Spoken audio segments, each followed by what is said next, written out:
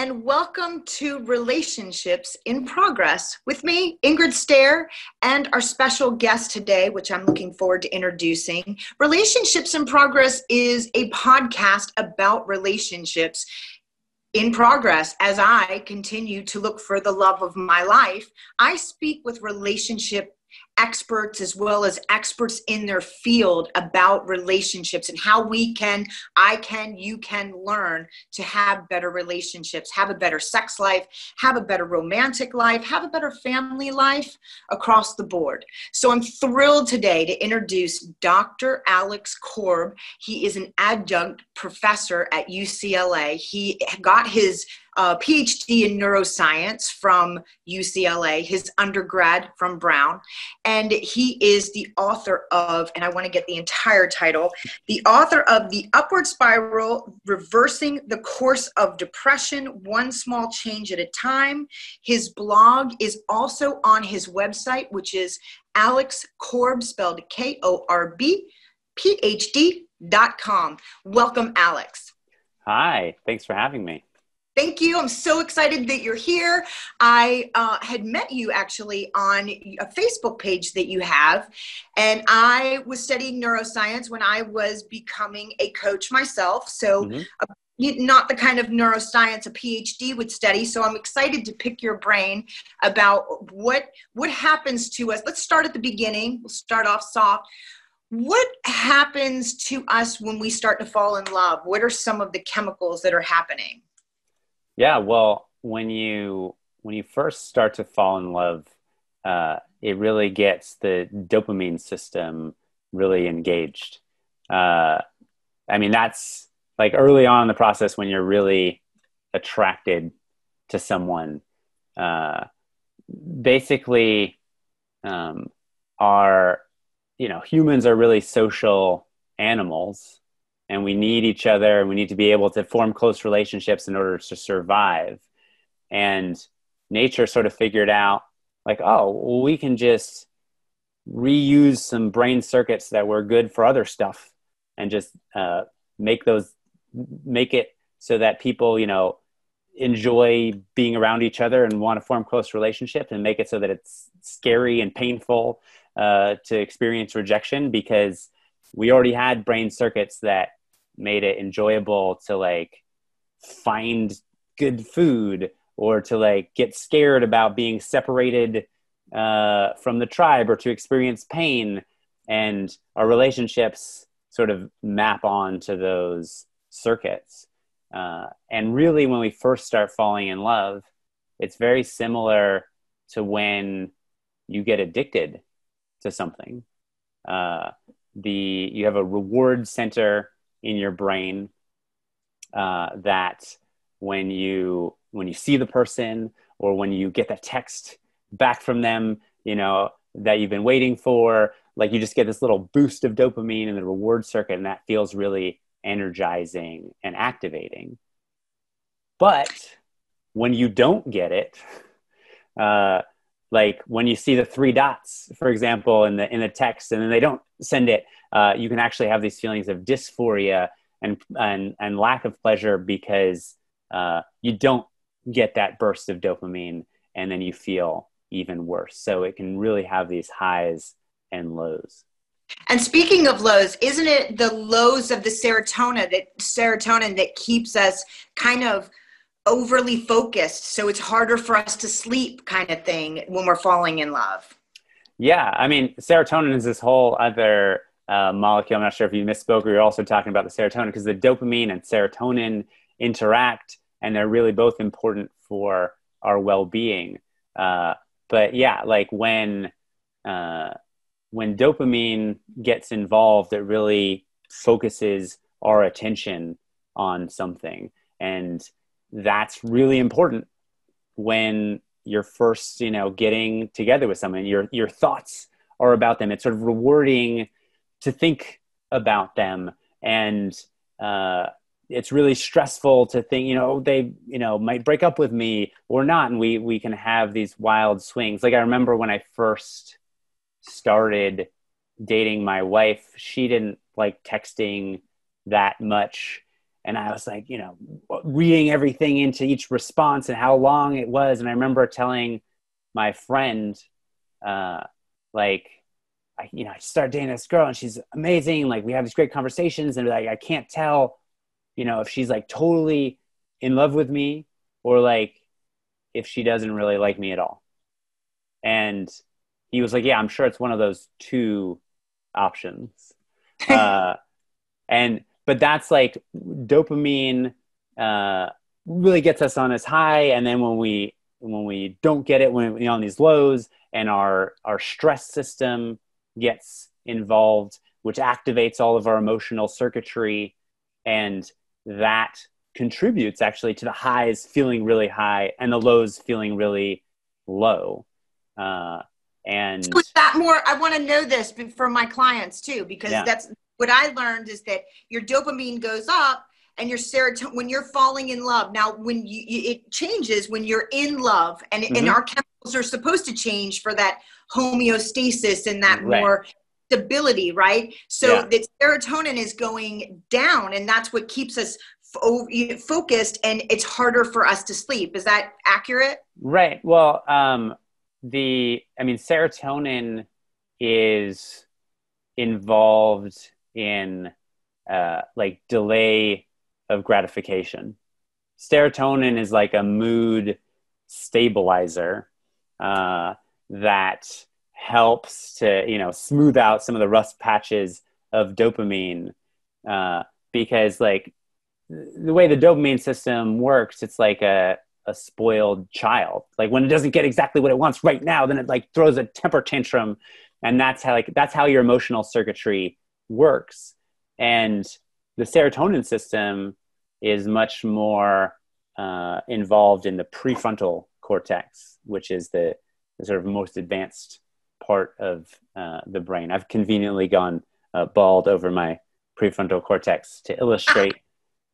I have a very large prefrontal cortex, as you can tell, and it's growing.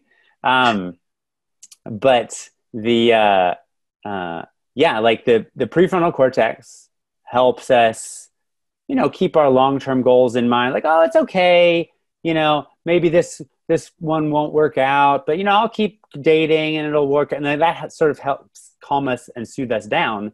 But the emotional circuitry in our brain like doesn't want to hear that. Like, no, if I can't fall in love right now, then everything's terrible and awful. And like, if I can fall in love right now, that's great. And so like, yes, when we are in that sort of heightened state of stress and arousal, then our actions and our focus are driven a lot more by these sort of deeper, older regions, like the reward circuitry or the emotional circuitry, and aren't guided as much by the sort of thoughtful, intentional prefrontal circuitry.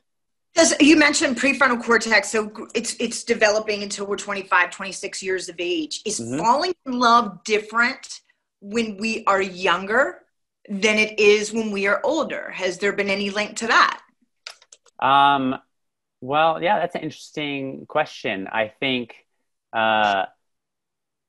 yes. I don't know how rigorously that specifically has been studied, but I would say yes, because so much changes as we get older. For one, we know that, at least like when it comes to dopamine, the newness of something causes greater release of dopamine. And so that's why we always talk about, your first kiss, you'll never forget your first kiss, or the first time you fell in love, because like that's the first, it's new.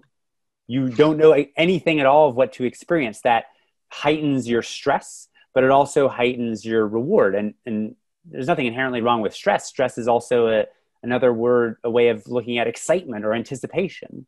And so the first time that you're falling in love, there's maximal excitement and maximal anticipation.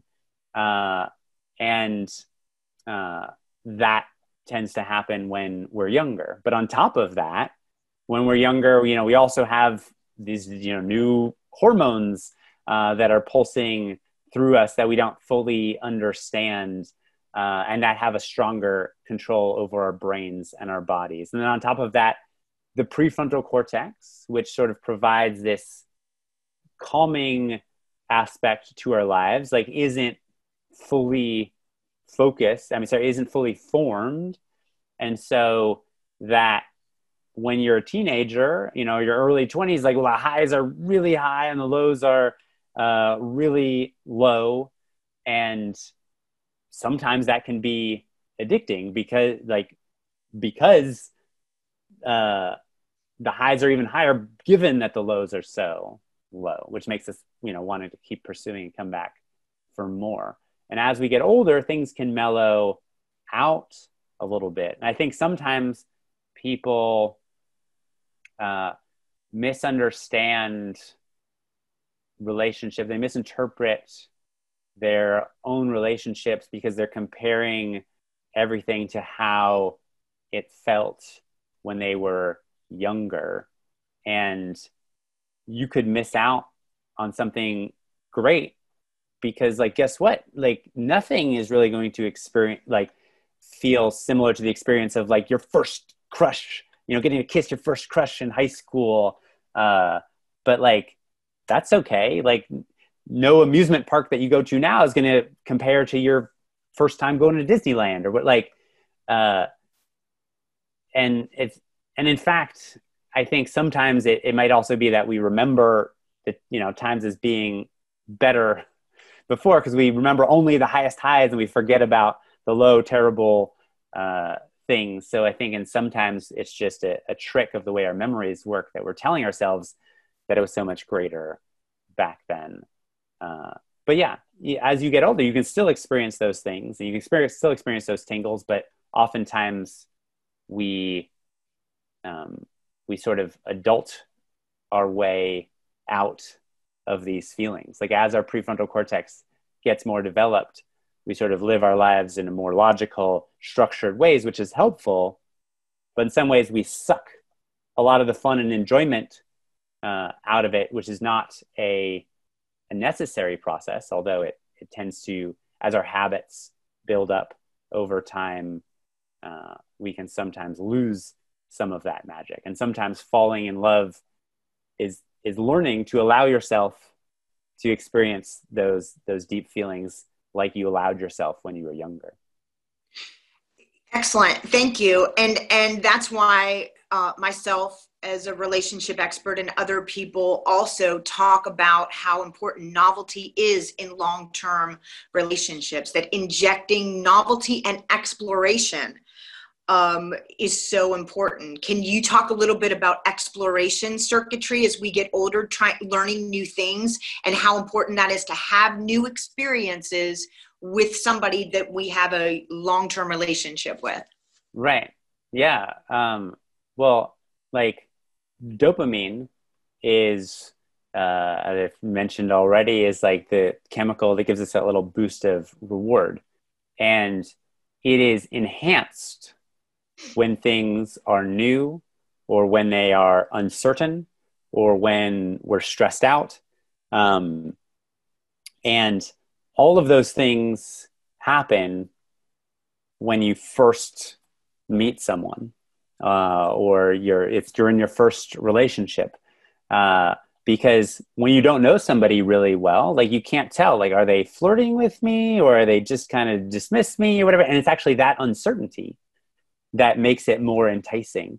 When you've been with someone for 6 months or a year or longer, you kind of get this sense that you know them, you know how they're going to respond, you have a greater predictability about them, and that reduces some of the dopamine. And that's just sort of a natural part of a relationship becoming deeper, is that you do understand someone. And that's also something that leads people to think that there's something wrong with the relationship that they're in, because it's not as exciting and heart-pounding as it was at the beginning. Well, yeah, because you're more familiar with them. It's transferring from more of direct reward circuitry, dopamine, to a deeper oxytocin and and broad-based dopamine activity throughout the brain. So you have a deeper relationship where you feel more comforted and connected. Yeah, there's not always as much excitement, but that is sort of why, as you mentioned, it's important to explore and try new things together so that you still get to, experience some excitement and titillation in your life, but also that you see your partner in different and, new experiences and contexts, because your partner starts to get more dull when you think you know exactly how they're going to respond to everything. And if you go to a new restaurant together, or you go to a new, national park together, well, then each of you gets to experience the other person in this new context, in this new environment. And that helps to keep the spark alive. But on top of that, new experiences just on an individual level helps us grow as a person. And so if your partner is growing as a person and becoming a different person, well, then they're always continually a new person for you to discover. And that is why it can be so important for keeping that relationship fresh. That's excellent. And even as I recommended, even a small change, even if you normally go to Starbucks, for example, to go to a different coffee shop can be something that helps you to refresh the relationship. So we talked a little bit about the beginning of relationships, and we are supposed to ease on into this more relaxed brain state. So the average divorce in the United States is actually 8 years. And we talk about the 7-year itch. Mm-hmm. I've understood it to be chemical wise, and I'm so glad I get to ask a neuroscientist. 4 years, 2 to 4 years is when the brain chemicals start evening out. Tell me what your thoughts are on that. Where we get more relaxed in the relationship and we start feeling more safe, which is, part of it in order to form family units and nuclear families and so on. We start feeling more of that trusting. I know this person now. Right. Yeah. I don't know exactly. There's not like a clear cutoff, but I think like the biggest transition, I think, is probably in after the first few months, where you go from, anticipating or wondering about whether this person is going to respond or not, and you're excited and you're doing almost everything you do is new with each other, and you get a lot of this dopamine immediate rewards. And then as time progresses, after the first 6 months or so, you start deepening your relationship to the point where oxytocin gets more involved. And that's this chemical that helps us feel closer and more connected to people. And that actually helps to reduce stress. And because it reduces stress, well, then your dopamine isn't firing as much as possible. So you feel deeper and calmer with the person, but they might not, be as, get your heart racing quite as much.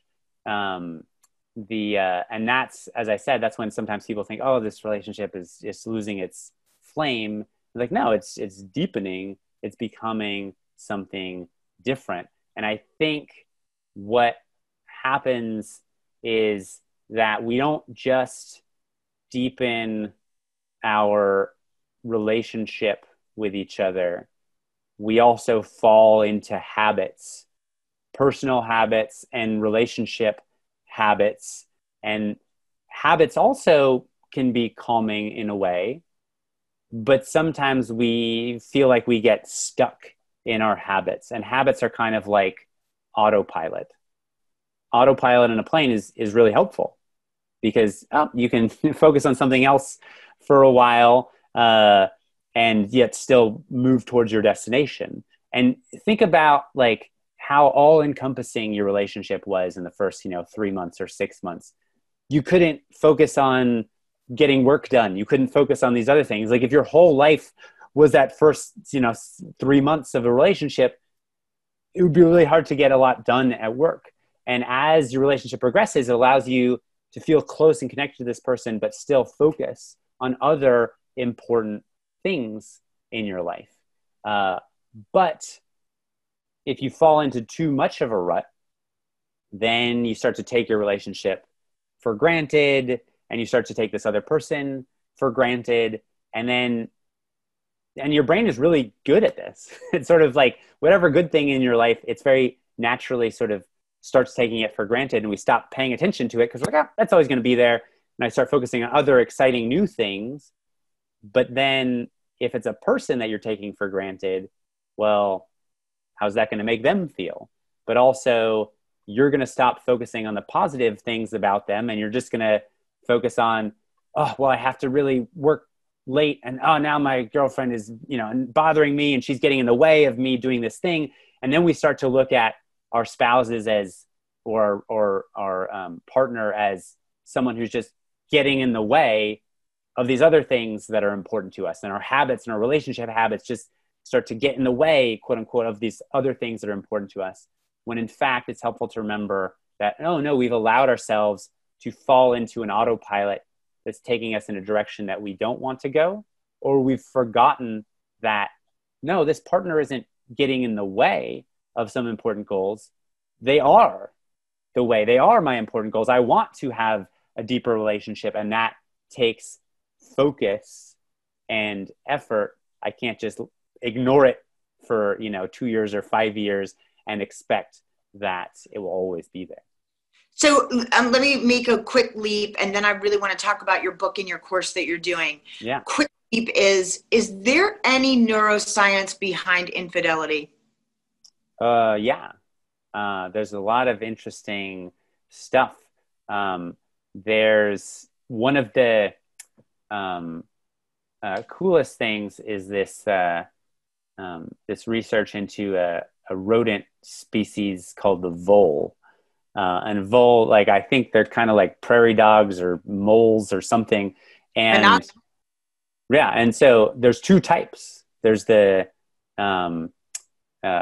prairie voles, I think, and the montane voles, the ones that live in the plains, the ones that live in the mountains. I can't remember which is which exactly, but one of them is monogamous. They only have one partner, the prairie voles.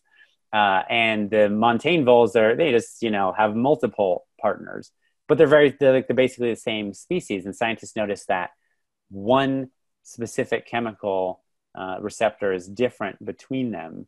And it's called the vasopressin receptor, which is analogous to oxytocin. It's basically a very similar structure, has a similar receptor. And this is the thing that helps us feel like close and connected to others. And if you don't have this receptor, or you don't have as much of it, then it's harder to feel that close and connection. If you don't feel a close connection with someone, then why would you go through all the trouble of continuing to go to that person when you could get more dopamine somewhere else?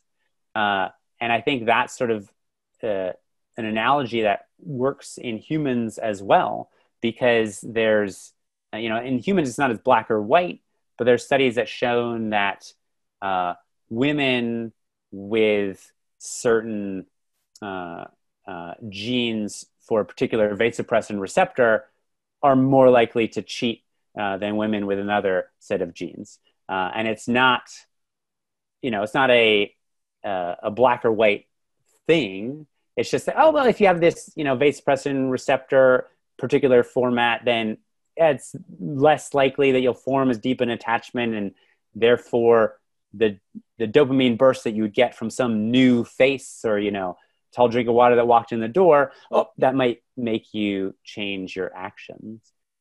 There's also research about how men who have certain changes in their dopamine system are more likely to be promiscuous or cheat, because we all need a little bit of dopamine and excitement in our lives. And if your brain is really insensitive to dopamine, then you need a big burst to get a sufficient amount. And so how do you get a big burst of dopamine? Well, you find a new partner. You hook up with someone new. There's a lot of uncertainty. They're new. Or you do something a little dangerous, like cheating. You might get caught. How having, you know, an affair outside of your relationship is like really stressful, and that enhances the dopamine of it. And therefore, like if you're someone who, you know, needs that thrill to get the dopamine, then it's likely that you can, you know, get bored perhaps of a relationship that you're in and want to seek your thrills elsewhere. So you have to be really mindful of keeping your relationship fresh. Thank you for that. Is it, because we're switching over, we're going to move over to your expertise in neuroscience, is very much about depression. True? Mm-hmm. Yeah. And no, I got a PhD in neuroscience of depression, trying to understand what's happening in the brain and what we can do about it. And that's sort of why I started looking at relationships more, because relationships are one of the, you know, biggest factors that help rescue us from depression, but also because they're so important to us, if they go wrong or feel like we can't connect with people, well, then that can sort of plunge us into depression. Absolutely. And one of the reasons I definitely wanted to talk to you, is there a difference before we go head on into, we don't have too much more time either. And I wish I had 3 hours to talk to you. So is there a difference in the brain between depression and loneliness? Because loneliness is starting to become something that we're really watching in this field of relationships. Yeah, I think there's a lot of overlap, but depression is a very complex thing because, and a lot of people misunderstand it. They think depression is just like feeling sad all the time. But there's a lot of other stuff. Yeah, sometimes people don't even feel sad all the time. They just sort of feel this emptiness where emotion should be. Or you can feel guilty or ashamed, and you have trouble sleeping, and you have trouble enjoying things.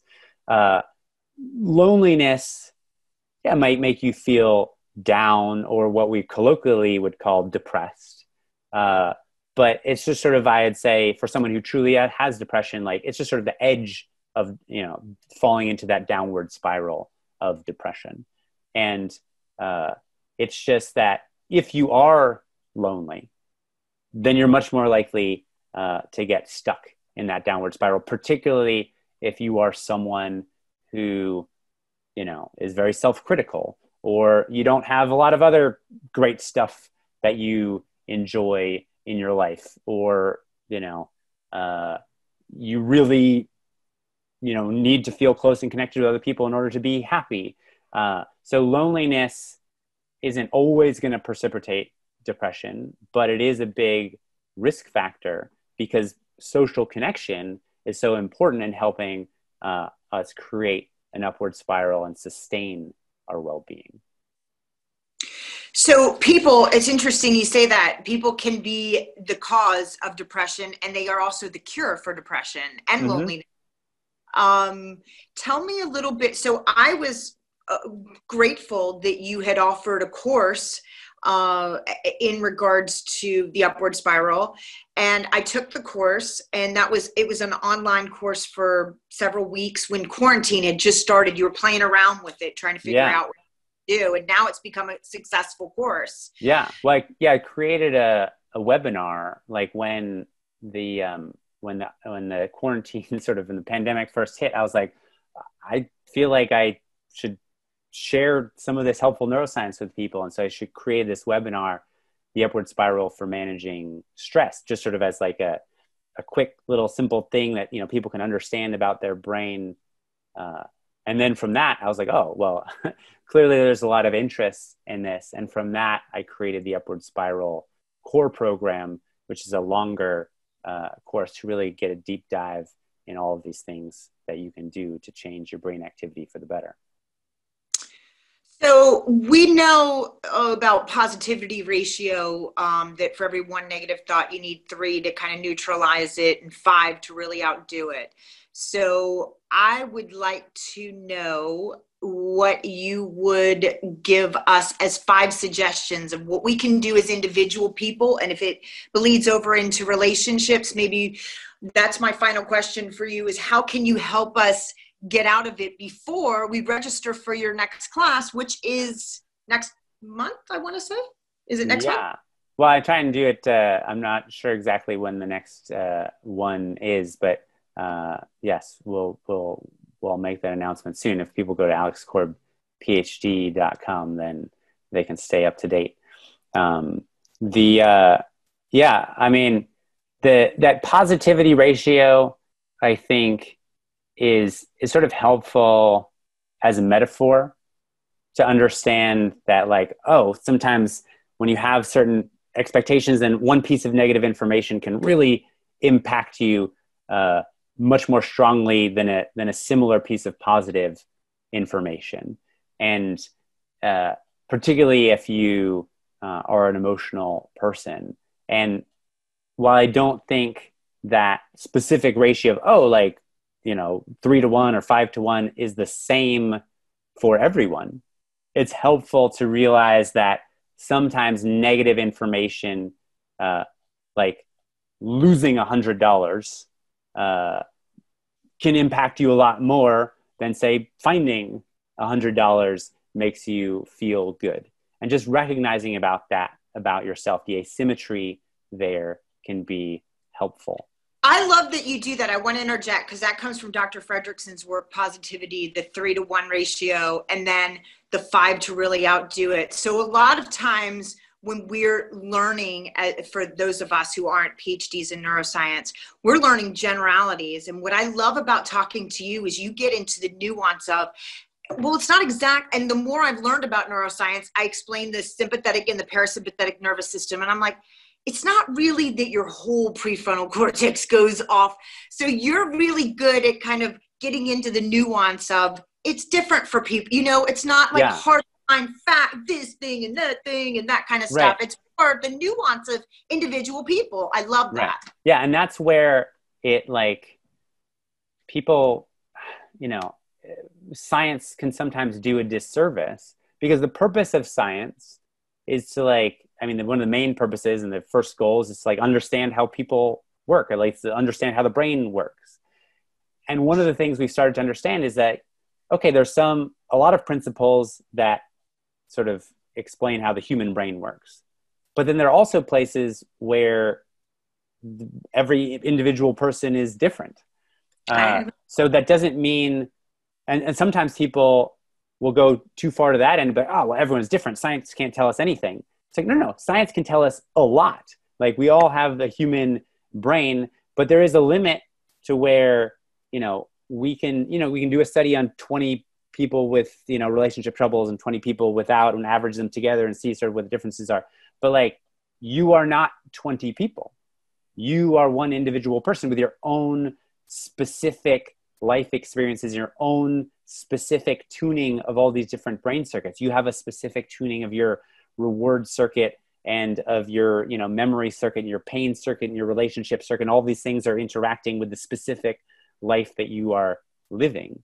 And by actually understanding the science, you can start to use it to recognize patterns in your own life and realize, oh, what parts of me or what feelings am I feeling are, like, totally predictable, just given that, like, that's how the human brain works.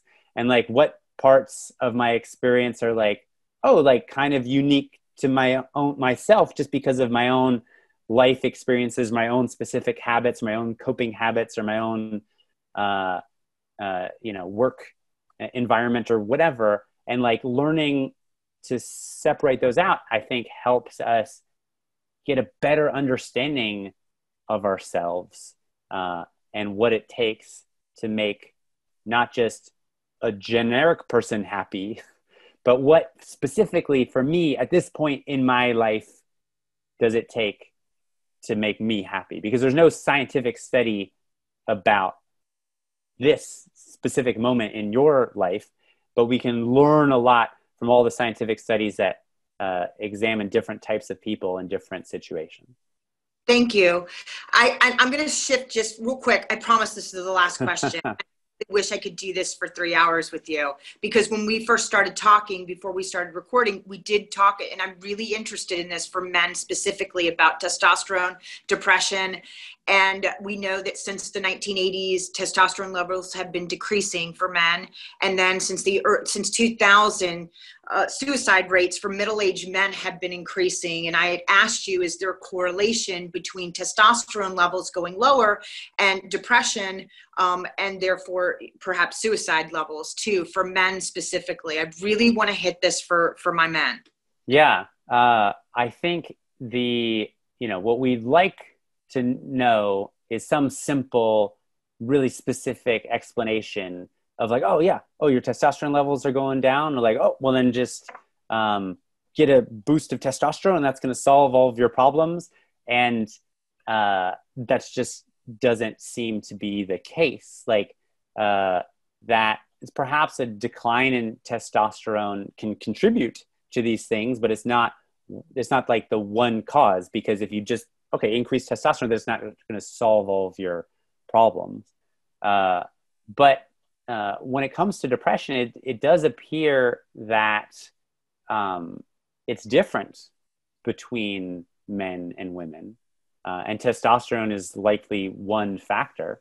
But so also is socialization and our social roles. And the question is, how much of that is sort of innate and that we can't control just based on our genetics, and how much of it is based on our society we can't always tease apart. But women tend to get depression at about twice the rate of men. However, there's one good news, is that antidepressant medications tend to work for women about twice the rate as men. So antidepressant medications don't work as well for men. But one of the things that I wanted to look at, I took this big data set and I was trying to do this analysis to see at like, how much does like having a good job and like being productive at your job matter? Because it seems like something that, our society asks men more of men, that like, they be the provider, and whether that's, an outdated notion, I think that's still there's a lot of cultural baggage to that. Yeah. And so I looked at this data set that was had all these people going for treatment in depression. And it turns out that men who are unemployed did significantly worse with antidepressant medication than unemployed women. So like being unemployed for a man sort of made the antidepressants not work as well as being unemployed for a woman. So yeah, like they're sort of equal levels of depression. But if you were a depressed man who had a job, antidepressants work better for you than if you're a depressed man who doesn't have a job. And job changes happen in middle age for men, for sure. Yeah. So, and Brene Brown talks about, for men, their shame spiral is more weakness, or is weakness. Yeah. So to be virile, to be this strong man and doing and achieving definitely has an effect. Yeah. And there's another part of the analysis that I did where I looked at, of just the people who have jobs, like how much is their productivity being affected? And if your productivity was being really affected by the depression, that didn't really affect things at all if you were a woman. Like women who had their job productivity being affected versus not affected, well, they responded about the same rates with antidepressant medication.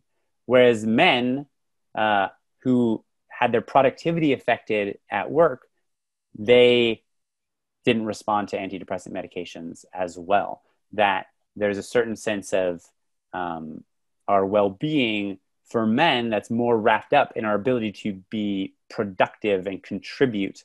And I think some of that is related to testosterone, because testosterone, it doesn't, from all the research I've studied, it doesn't make us like more aggressive or competitive. Like it makes us want to win and succeed in whatever environment that we are in.